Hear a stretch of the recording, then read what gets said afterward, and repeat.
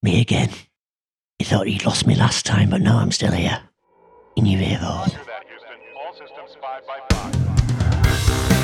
But what if there is no tomorrow? There wasn't one today. Fascinating. Get away from her, you bitch! I'm Batman. Do or do not. There is no try.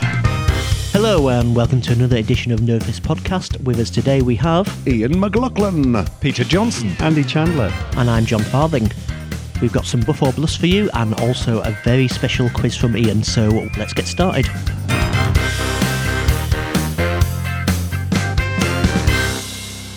what we've been watching this week?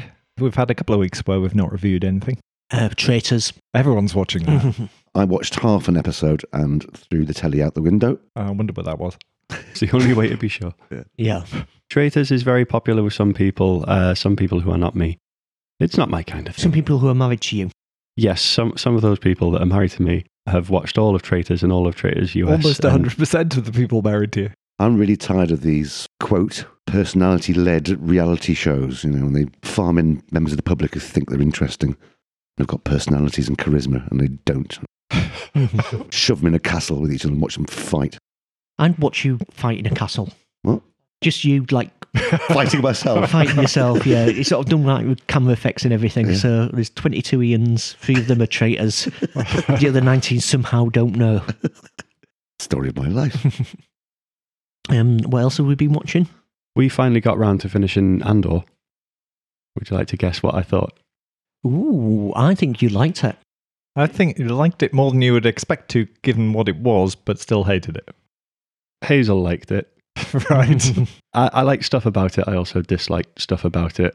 But I will say that if they wanted to make season 2 better, the best thing they could do is drop the title character, because he's shite. Not the actor. The actor's good, but there's nothing about the character. He's also a fucking murderer. Yeah, I mean, that is the point though, isn't it? Didn't feel like it. Well, you've seen the first part of a redemption arc. But I'm pleased you liked some bits. Is it the best new Star Wars? Oh, it's just one big grey glob of meh. I finally watched Everything Everywhere All at Once as well. I had a big catch-up over Christmas of many of the films that I haven't seen during the year, and that was my favourite film now, I think, of the year. All right, good. Because I know sometimes if the thing's built up a lot, it actually makes you react against it. So I'm pleased it didn't work that way for you. I think Banshees was possibly built up a little too much. I really enjoyed it, but everyone's saying it's like the best thing ever. Whereas really just two people Very, very good. sulking and falling out. Yeah. It is actually really good.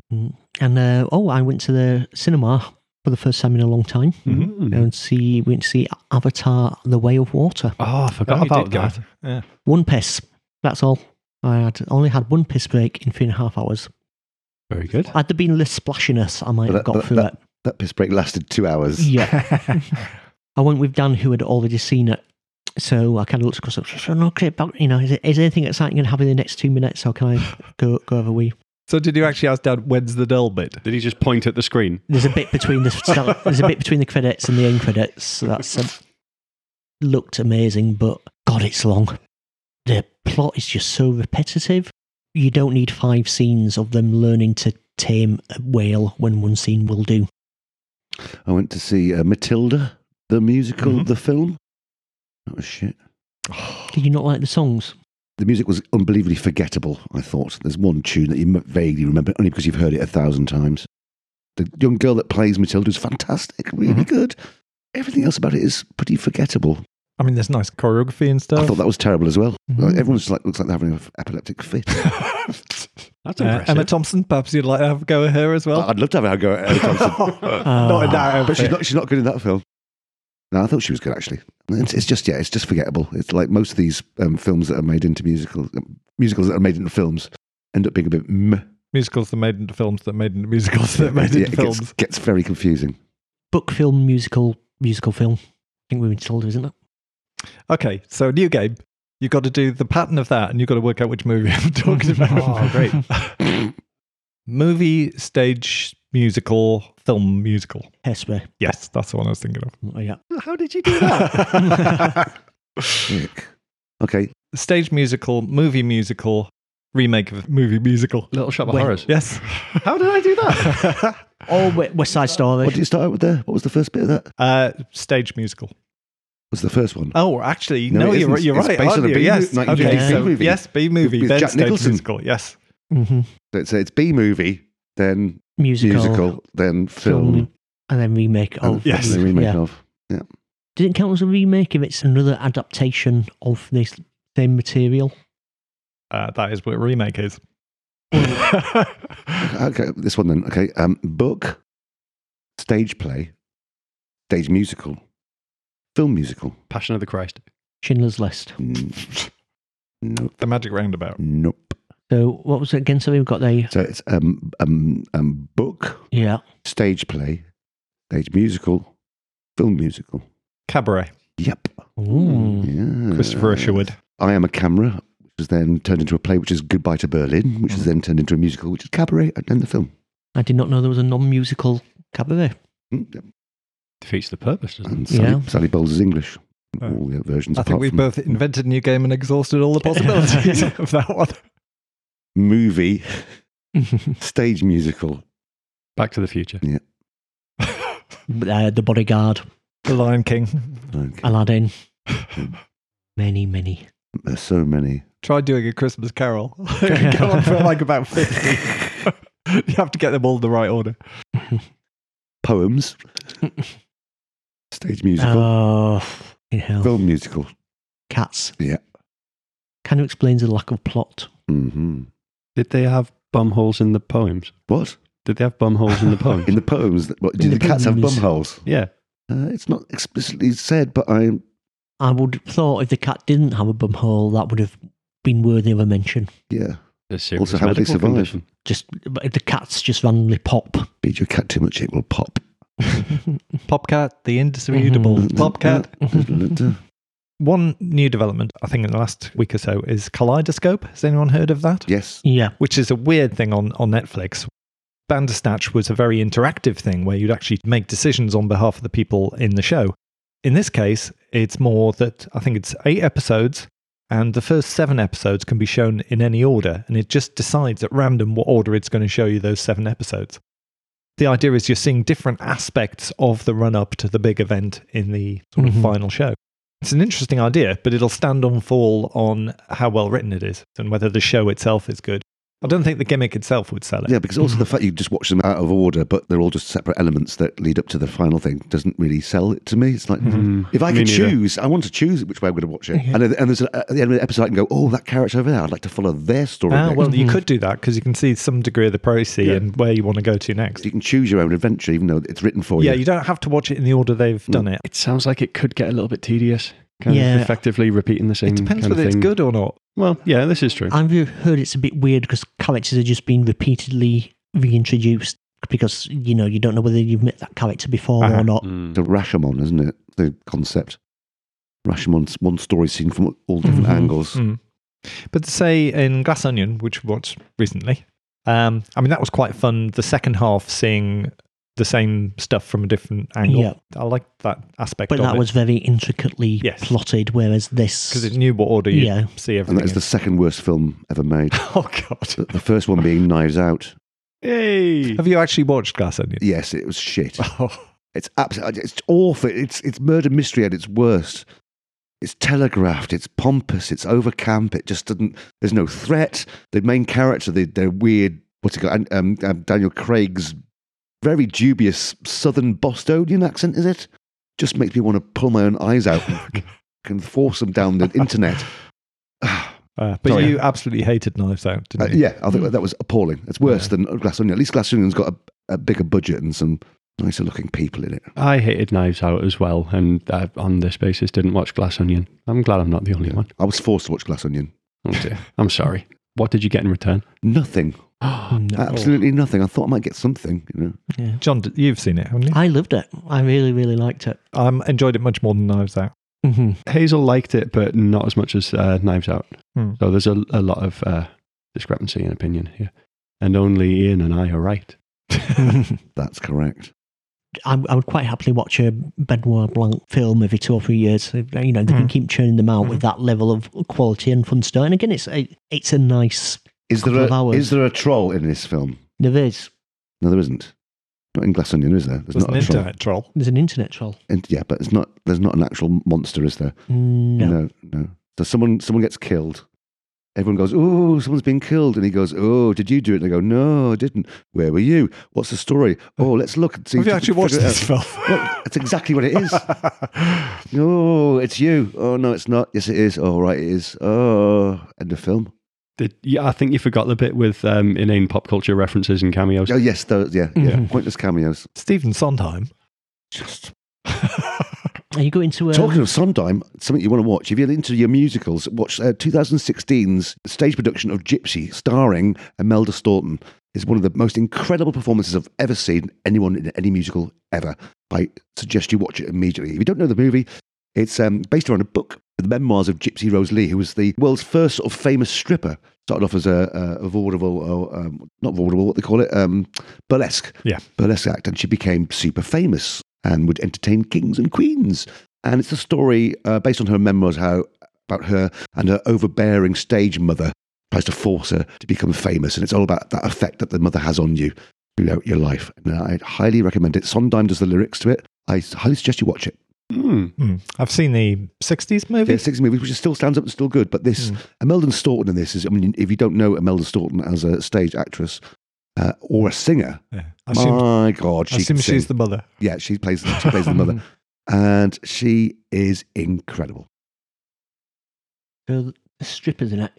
Yes, John, the strippers in it. You get to see any of the good stuff. No, this is set in the sort of 20s, 30s. So a hint of it. It's all hidden, it's hidden by feathers, yeah, but there's a little hint. A little hint, yeah. You get neck and knees. Oh, I love a bit of knee. Yeah, a bit of that. You've got to get a gimmick. Yeah, you got to get a gimmick.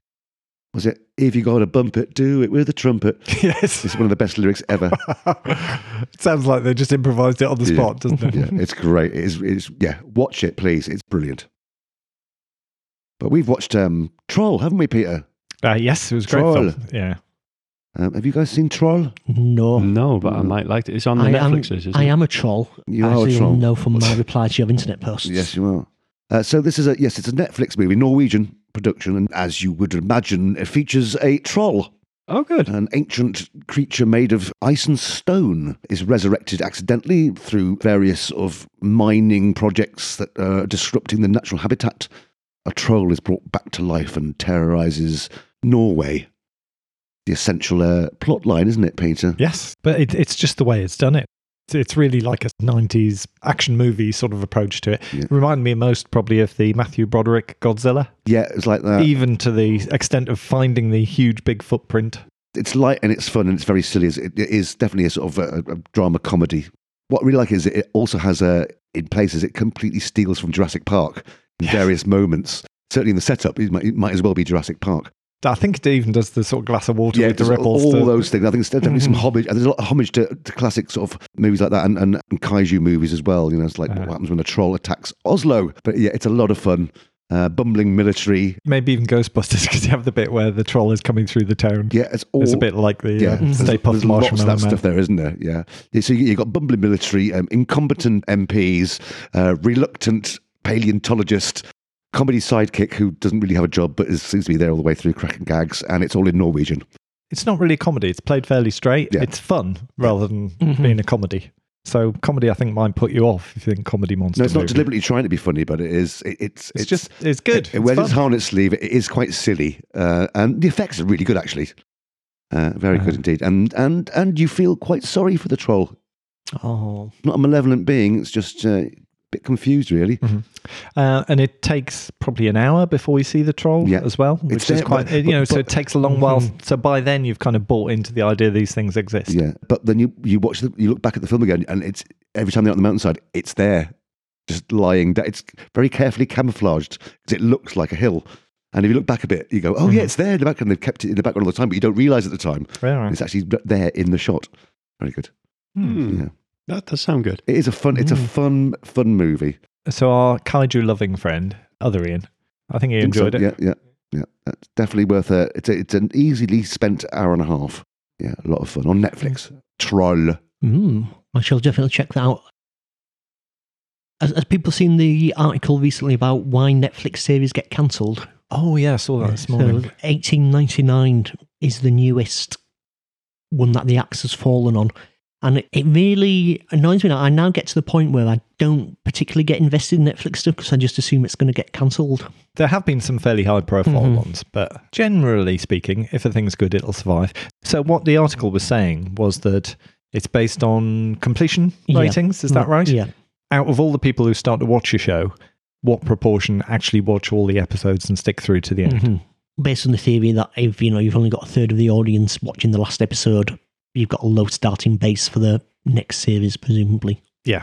It seems odd to me, though, that you've now got this massive bunch of Netflix series that just stop and don't have a conclusion. And you would have thought that when something's just on TV and it's gone, it's gone. But now Netflix has this weird library of stuff that just stops and doesn't have a conclusion. And you would have thought there would be more value to letting them finish a story, so then you've got to complete something that's on the service for years to come. I've long heard it said that Netflix like the idea of being able to say, look how many different titles we have, and it's less about the actual quality of them. Very much so now. Which I think's weird, because with the service, if I know there are 2 or 3 things that I absolutely definitely want to watch that they always show, of a sort of caliber of, I don't know, Game of Thrones or Breaking Bad or something, you wouldn't want to give up that service. Yeah. Whereas if it has like 300 things I've never heard of, I would actually value the 3 things I care about.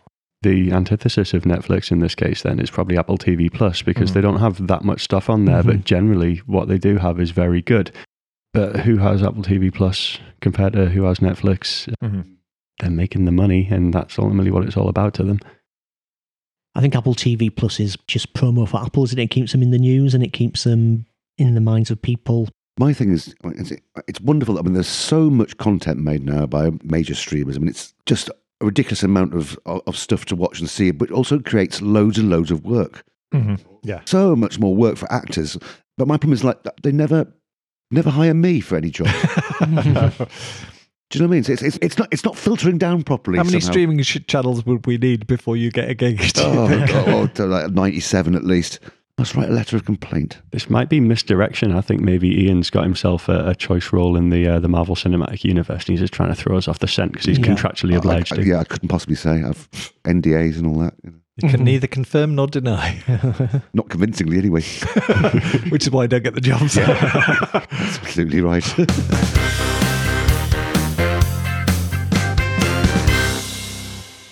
So it's time for some buffs or bluffs, and who would like to go first?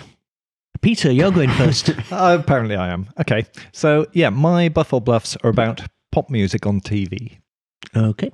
When I was growing up, Top of the Pops was the music show.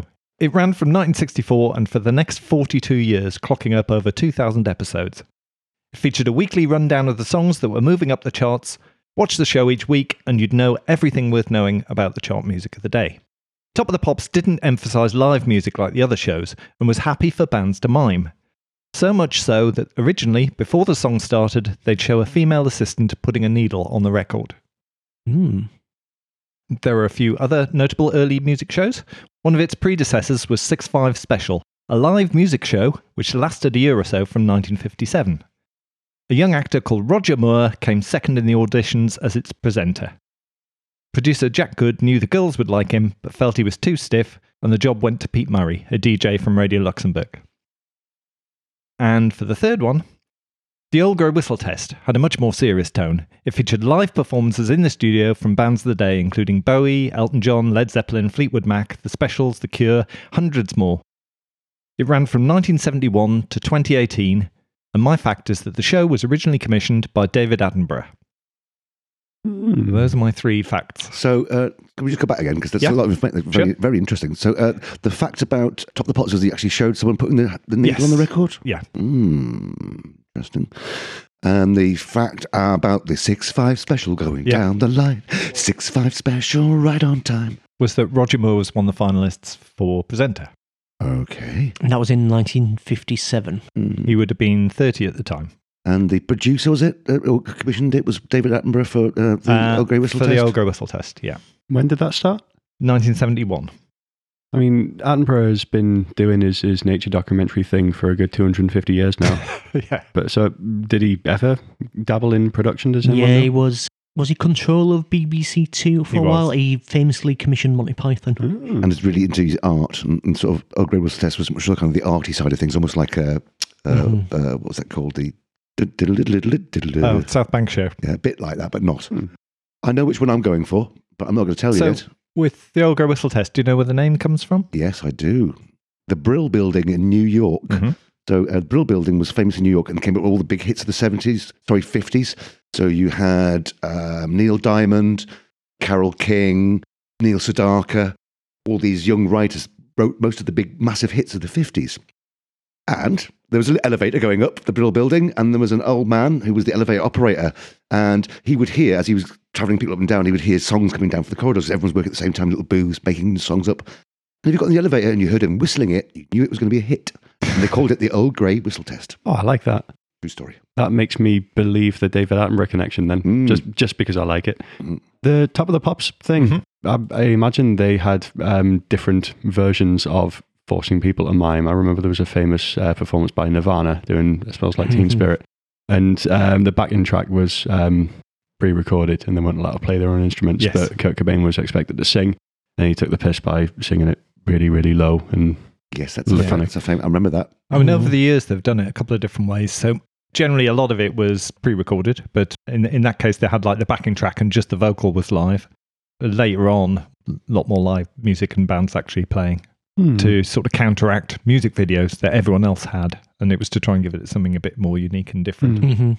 It feels a little odd that they would explicitly show you dropping the needle and then have the band miming and you knowing they're miming. It's definitely correct that the band's mimed a lot, but it was kind of a wrestling kind of thing almost, where you know it's fake, but they don't. What? Sorry. And then Top of the Pops has just been sold to Saudi Arabia for $500 million. I don't think they ever showed the needle dropping. I don't remember. I mean, I'm old enough to be dead now, and but I'm watching it from a very early age. I don't remember a needle dropping on a record, so I don't remember that. I'm pretty sure David Attenborough did commission Earl Grey Whistle Test.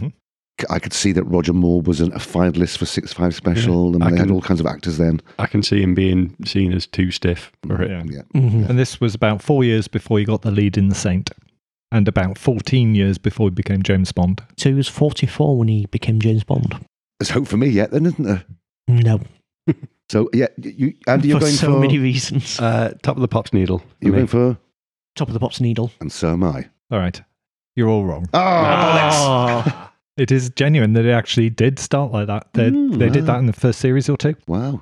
And also, David Attenborough did commission the Old Grey Whistle Test. Good man. So the one I made up is Roger Moore. Ah. But they did audition Sean Connery, who came second.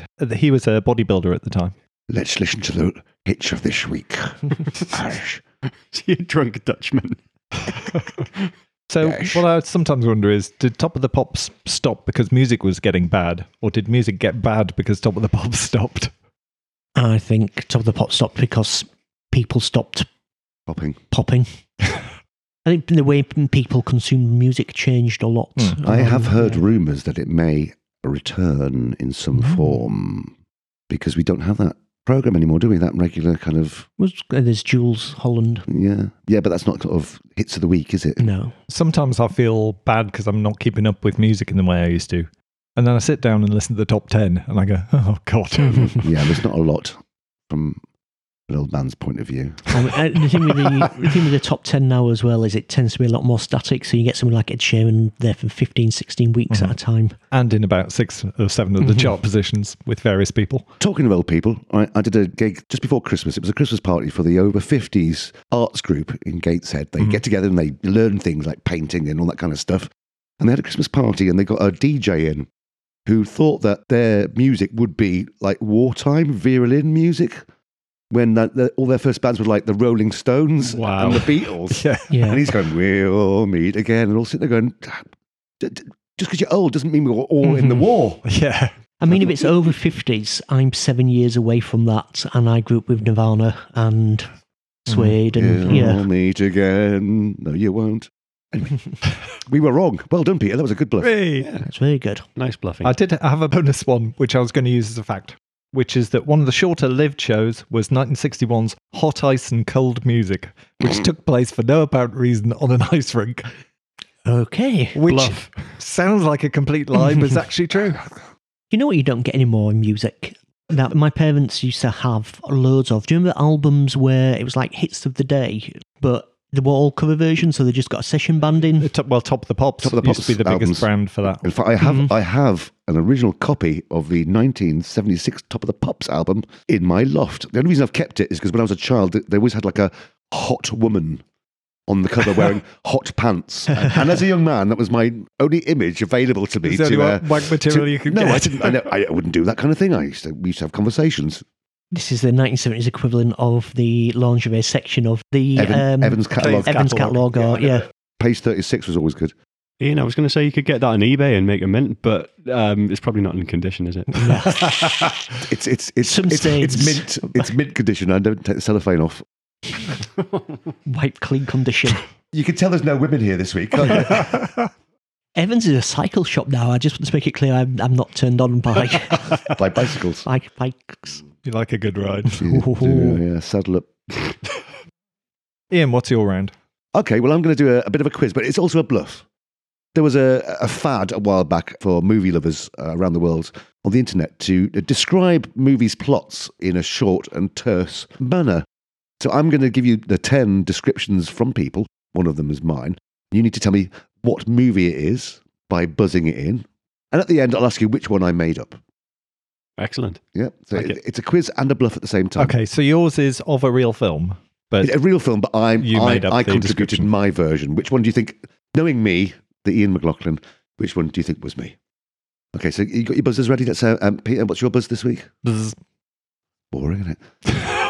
Andy, what's yours? I like that one. So you've got a buzz and John, what's yours? It's a bit similar to that one. Give me something different. That's better.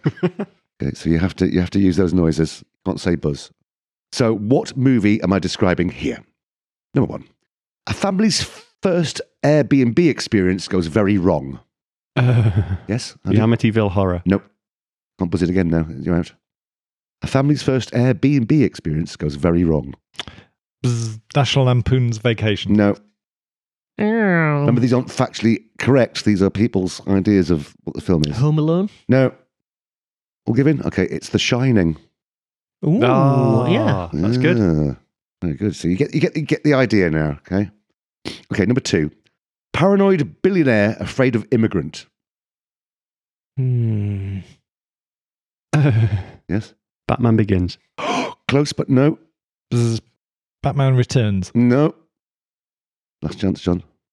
Dark Knight Rises. No, it's Batman versus Superman. Oh. Because he comes into the city, doesn't he? Immigrant, you see. Oh, no points so far. Repressed that film. Okay. You won't get this one, but it's funny. Man-child learns to be adult. Big. Nope. Is it every Robin Williams film Oh, ever made? close. It's every, but not Robin Williams. Every Which Way But Loose. No, John's along the right lines. Just got to switch out the actor. Hmm. You in? Yeah. Every Adam Sandler movie ever made. I was thinking Big Daddy and then. Okay, next one. A series of naps. That was Andy first. Inception. Correct. We've got 1 point. Bugger. Okay, you should get this one as well if you listen carefully. Okay, number 5. Small people with jaundice help clinically insane top hat kill children. Yes?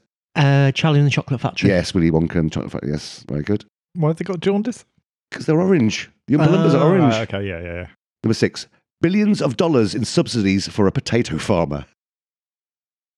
That was John, yeah. Is it the thing where Matt Damon goes to Mars? Yeah, what's it called?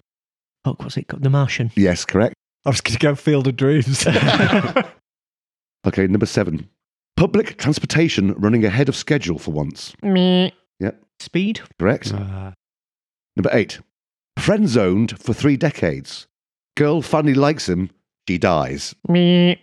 Forrest fucking Gump. Yes, correct. John's screaming ahead here. Number 9. Everyone dies. Yes. Oh no, it's only half of them. Avengers: Infinity War. It's not necessarily factually correct, but that's their view of it. I now understand the game. Rogue One. No. Time's up. It's Les Miserables. Yeah. And finally, number 10. An alcoholic orphan and his boss burned down his family home. Annie. No. I feel like I should know this. I would guess, but it's Go not on, right. Guess. Arthur? No. No, the best I've got is Batman Begins Okay. again. No, the answer is Skyfall. Oh, yeah. Okay. Okay, so you all did really well in that round. I think John got 2, and you got 1. Peter failed miserably. We were all very enthusiastic about the round. But one of those I made up. Which one was it? I think it was Speed, because that's the best one. I think possibly The Martian. I think maybe Charlie Chocolate. And there's 2 extra points for this. And Andy's correct. I made up Willy Wonka and the Chocolate Factory, which means we have a draw. But I don't have a tiebreaker, so Arm wrestle. fight. I won. Well done. Can we make some noises as if you're trying to do it?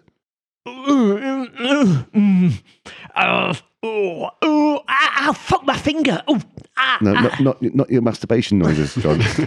You like some noises on the... I like that. That was good. And I regret letting you go before me. So I've got a normal buff or bluff of 3 things, 2 of which are real, 1 is made up, and it's just about famous actors and their film debuts, which is probably something we've done 2 or 3 times before, but it's all I've got. So, number 1. I love it when you build something up. Yeah, I am dripping with confidence, yeah. I'm just dripping. Kate Blanchett made her film debut as American cheerleader in a 1990 Egyptian boxing movie called Caboria.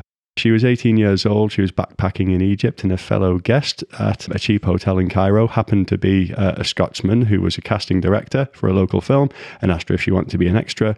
She thought she'd make some money to pay her rent for the next week. She was in 3 scenes and was so embarrassed by it that she never watched the film.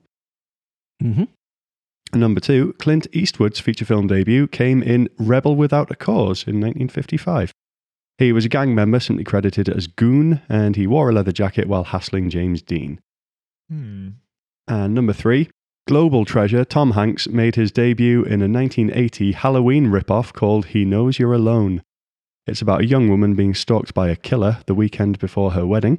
Hanks played a student named Elliot who doesn't get killed because the director thought he was too likable for that. Oh, I do remember the film. I remember it existing. I mean, would you remember it existing if it didn't have Tom Hanks in it? Well, I didn't remember it existing because of that. So, yes, is the answer to that question. Clint Eastwood. I feel that would be... 1954. I'm sure he appeared in something earlier than that. I mean, he was a TV actor, wasn't he? Yeah, but his first movie. Yeah. I'm going to go with that. So the Kate Blanchett one, there's a lot of backstory there, isn't there? Yep. Which suggests that it's either true or Andy has a side hustle writing Kate Blanchett fan fiction. I don't know which of those is more likely. Certainly, it's easier to just make stuff up than research it. Yeah. So that's why quite often the ones with the longest backstory are the bluffs. What are you going for, Peter? I feel like we know the Clint Eastwood one. I'm going to go for that one. Clint Eastwood. So that's 2 Clint Eastwoods and a... I'm going to go for Clint Eastwood also. You're all correct. Hey! Clint Eastwood's first feature film role was actually, it was in 1955, but it was in Revenge of the Creature, the sequel to Creature from the Black Lagoon. He played Lab Technician Jennings, which I think we'll all agree is a very Clint Eastwood name. The individual who did play a gang member, credited as Goon in their film debut in Rebel Without a Cause, was Dennis Hopper. Yes. Of course, yes. Mm-hmm. What's next, Peter? Me. Next is John. It's the farthing. We're going to continue with the nostalgia with computer games of the 1980s. Back in the day, particularly like in Europe, we had the Spectrum, the Commodore, the Amstrad CPC, the best of the 8-bit computers. Sorry, I can't let that go unchallenged. And there was a massive surge in homegrown computer software, some of which was based on popular TV series of the time. Here are 3 computer games, 2 of which are real, one of which I have completely made up. Okay. Number 1, Benny Hill's Madcap Chase. You play Benny Hill. Your job is to steal some underwear off a clothing line and then run away whilst the lady chases you. If the lady catches you, she jumps up and down, squishing you to death, but you get to see her knickers. Do we get the music, the classic music? You do get the music, yes. Wow. Number 2 is The Bill. The bill has just like lots of badly drawn pictures of the characters with a little bit of speech, and then it switches to the main game, which is a bit like the Daily Thompson Decathlon running game. So basically, you just got to run as fast as you can at chasing a burglar, and when you get within a certain point, you can shoot them. Because that's what police work is all about. And Yes. they had guns. Yeah. Finally, The Archers. What?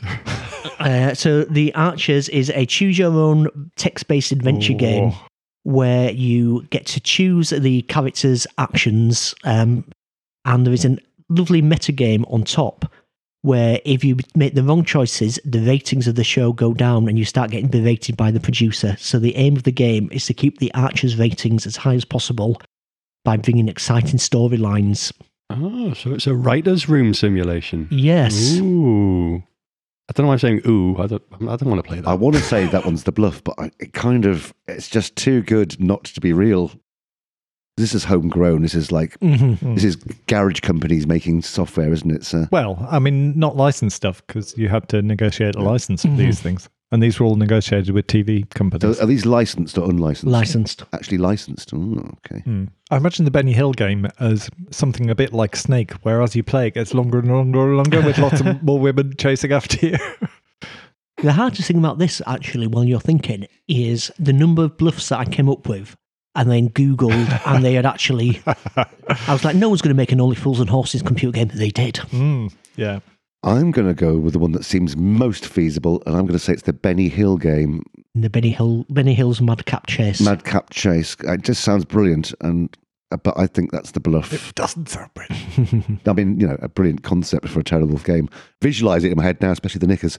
And at the end, but I think that might be. I might not have got the license for the music. I'm trying to imagine the 8-bit music on. I'm going to go with that, even though it's probably real. I say Benny Hill. Thank you. Good night. I think the Benny Hill one is the most John one there, so I might lean towards it. However, I think if that game is real, then John almost certainly played it as a child, and it had a really strong formative exactly. Impact, yeah. So if we look at John now and just work shaped. backwards, we should be able to work out whether the game was real. I'm going for the Archers one. Peter? I thought that you would probably have known this. Obviously. The stupidest sounds the bill, because first off, police work is not chasing people down alleys. Yeah, because computer games are famously Accurate, yes. accurate to the source material. This is true. But also having them shoot the criminals. That was just weird. Even at the time of like, what is going on here? Now, is John playing a massively clever game where he's deliberately put in a fact that he didn't have to add that sounds completely implausible to make us believe, therefore it must be true? That'd be too much effort. Is he that much of a criminal mastermind? I think there's a suspicion that they just reskinned an American game and put some intertitles and stuff on it. That won't be true because it's a Spectrum game. Mm-hmm. Or it may have got the license at the last minute. There was something, yeah. Trying to convince you now, Peter. So maybe you're right. I'm going to pick that one. I'm going to pick the bill. So we've got one of each.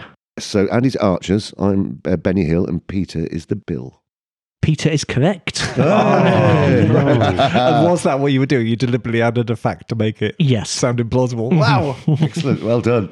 So the Benny Hill game's real. It is. Can we get a ROM of it online? Oh, no. I mean, you can see a video of it here. There's Benny with his underwear, about to steal a bar off a washing line. Where did this come out? 80s, I think. Yes. it would have Acceptable to of the be. 80s to do that kind of thing. I'm not sure it's worse or better than Samantha Fox strip poker No. on the Spectrum. The Archers, as one of us says, there was a Grange Hill game, which was similar. There was a Yes Prime Minister game, Adrian Mole, Jeffrey Archer's Not a Penny More, Not a Penny Less, the game. What? All surprisingly popular.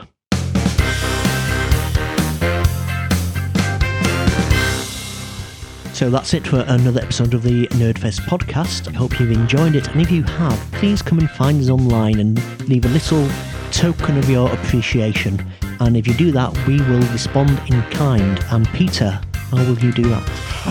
That's a completely unfair thing to do to me. I will come round to your house and I will riffle through your record collection and I will be seen to be putting a record on to play you a tune. Any particular song? My Way, but in a weird, bizarre harmonic minor key.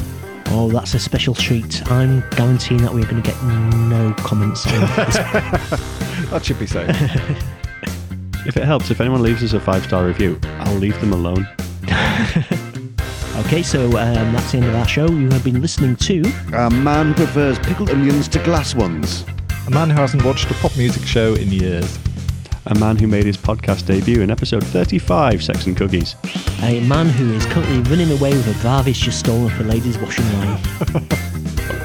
Bye. Bye.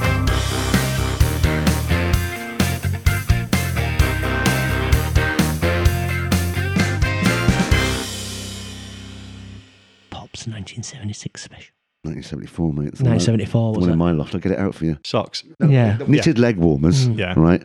And she's got a knitted hot pants and then like a knitted bra kind of top with the stomach showing. And she's all blonde, a little bit chubby. So it's enormous. It's a 12-incher. A full 12-incher. Yeah, fantastic. And they've got some really big hits on, but none of the original artists. But they're quite good impressions, some of them. So Yeah. have you actually ever played this record? Yeah, I used to play it a lot. I used to put the record on while I was talking in deep conversations with, I called her Sarah. I don't know if it was a real name. Yeah. She's probably dead now. Oh, very, very old. Right, don't mind that. Oh. Well, she's here now. But I'm sure her knitted hot pants survived. They might be right. I could wear them. Yeah.